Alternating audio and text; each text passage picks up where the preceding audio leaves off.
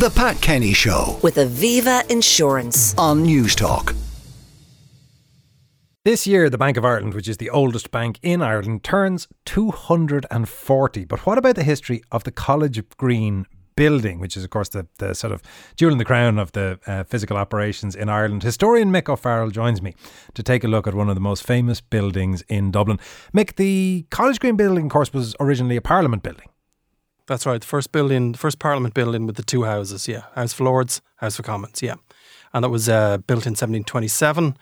And as you say, it was one of the first in the world. But the bank didn't start in College Green. We started in a little premises in St Mary's Abbey, just off Capel Street there in 1783. So you're Northsiders originally? We are Northsiders, yeah. I'm proud of it. 1783, and then developed fairly significantly at that point? Or was it a while before the growth started? The growth started fairly fast, actually. There was about 17 members of staff to begin with, and they were pretty soon swamped with business. I think there was an appetite for a bank straight away, and as soon as it opened, it became popular for business. And in fact, even before it opened, it was appointed as banker to the state. So it was proposed to start business on a certain date, but before that date, the government of the time appointed as state banker.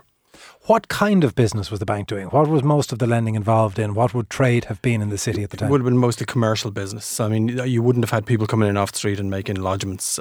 Let's face it, the economy at the time wouldn't have allowed for that. So it would have been mostly commercial loans to merchants and that kind of thing. And merchants in what, do you know? What was the main trade in and out of the city that you would have been funding? Well, I'm not sure what the main one would have been, but some of the popular ones would have been wine importing, and some of our ex-governors were involved in the wine business. So wine trade, grain trade, commodities generally. The 1804 then saw the Act of Union, which was that the point at which the Parliament ceased to function and the College Green building became Bank of Ireland? Well, yes-ish, if I can correct you a little bit. The 1801 was the Act of Union. So, but they knew it was coming in about 1800, so they were moving to sell the building back then. So we bought the building in 1803, started making refurbishments in that from about 1804, and it opened to the public in 1808.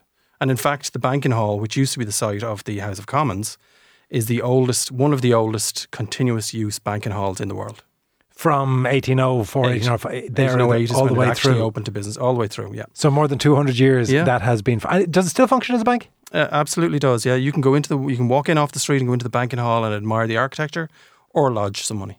There's also, of course, interesting stuff in that building because there's the tapestries on either side in the House of Lords. One of them, King Billy, the other... The other is related. The King Billy one is the one that everybody focuses on. And actually, we're very happy to say that as part of refurbishments that we're getting done to the building, those two tapestries will be restored. And that's not going to be cheap. No, nothing's cheap really, is it? But we've got planning permission approval for €36 million investment into the entire College Green footprint. And it's the most significant investment into the buildings in about 200 years since we almost refurbished the place back when we got it. But that'll be spectacular. A lot of work needs to be done. Other than the tapestries, anything interesting in terms of the stuff in College Green? I'm told there's safekeeping down the bottom full of interesting gear. There is safekeeping down the bottom, but the thing about safekeeping is literally the clue is in the name. We keep things on behalf of customers. So what customers deposited there is actually, we treat it as part of their account. So it's private property. So we have no way really of knowing what's in those things. Now, I know we are looking to do a review. We probably will do a review of what's down there in the coming years. But what's the oldest thing that's down there? Well, in safekeeping, because it's private property, we can't really say. But there would be things down there more than likely that have been deposited with the bank since inception. Since its inception? Yeah. Well, we do have things. Now, I can speak. Well, it's highly unlikely they're coming back for it, Mick. Well, you see, it depends on your attitude to private property. If you believe that an item of private property passes on and down through your inheritors, then I'm just going to say, who knows? That's all I can say is who knows. We don't know. That's all I can say at the moment. But more interestingly, from my point of view, from the historical point of view, that we can say about is items that are in the archive. And we do, which is entirely, of course, separate to the safekeeping area, because we own the stuff in the archive. We don't own the stuff in safekeeping, but we do have items in the archive that do go back to 1783. What are the highlights? Well, the most interesting thing for me is the oldest things. And there's a couple of parchments with very elaborate seals and beautiful handwriting from 1783 to do with us taking a lease on the buildings in St. Mary's Abbey. So they go back, and you can't help but wonder, did the people who were signing those, had they any idea that they'd still be looked at and shown and photographed 240 years later? And what about the governorship and the management of the bank? Because I assume the bank was landed aristocratic, likely Protestant gentry when originally set up, and that would have shifted significantly over the years. Yeah, you're right. I mean, it was mainly a bank set up for merchants by merchants. And because it had the links to the state, providing banking services to the state, it would have been managed and governed by the good and the great of the time. We've had, I think it's 97 governors in the last 240 years. Most of them would have served for 2 years at a time, but that's not so much anymore. But we've had some fascinating governors. We had one of our past governors was wounded by a German mortar fire in Normandy in 1944, about a week after D-Day. One of our other governors... A former governor of the Bank of Ireland fought in Normandy. Yeah. Now, obviously he wasn't governor at the time, but he later served as governor. Yeah. And he only died a few years ago when he was 97. But yeah, wounded by German mortar fire in Normandy. That was one. Who else were you saying were highlights? Another one of the interesting ones is he was a merchant, and I think it was after he had been governor, but he was still on the board. He was assassinated by a madman on the steps of College Green. Yeah, a guy who was declared unstable, shot him dead on the steps of College Green. That was a former governor as well. So there was a murder on the steps of College Green? There was, yeah, there was. Maybe I should start a podcast. What about the other upheaval then? Because the institution has existed through several transitions in the state. The departure of the Irish, the Act of Union is case in point. 1916, 22, Second World War, First World War. Yeah. Anything in the archives of significance relating to any of that? There is actually, yeah. My own interest is 1916, and we actually lost a colleague in 1916. He was in a passenger in a car, and he was shot dead approaching Mount Street Bridge in 1916. Richard Waters. But around the 1922 era, we became, thanks to negotiations by Michael Collins, who was then Minister for Finance, we became bankers to the state again. We were re-established, if you like, as bankers to the state. But and also as the Civil War was really getting underway, or I think possibly coming to a close, the state was suffering from a lack of funds, because you can imagine how much prosecuting a civil war cost.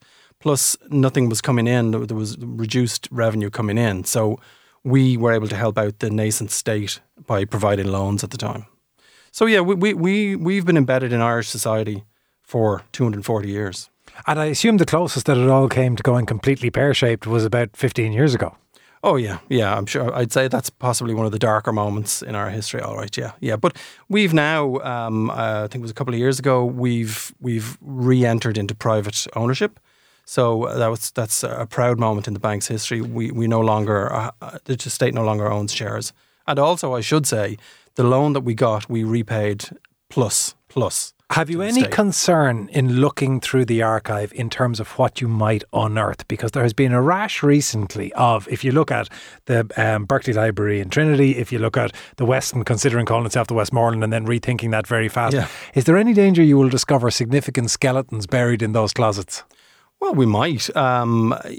It's until the review of what we do have is finished, obviously we can't say what we will find.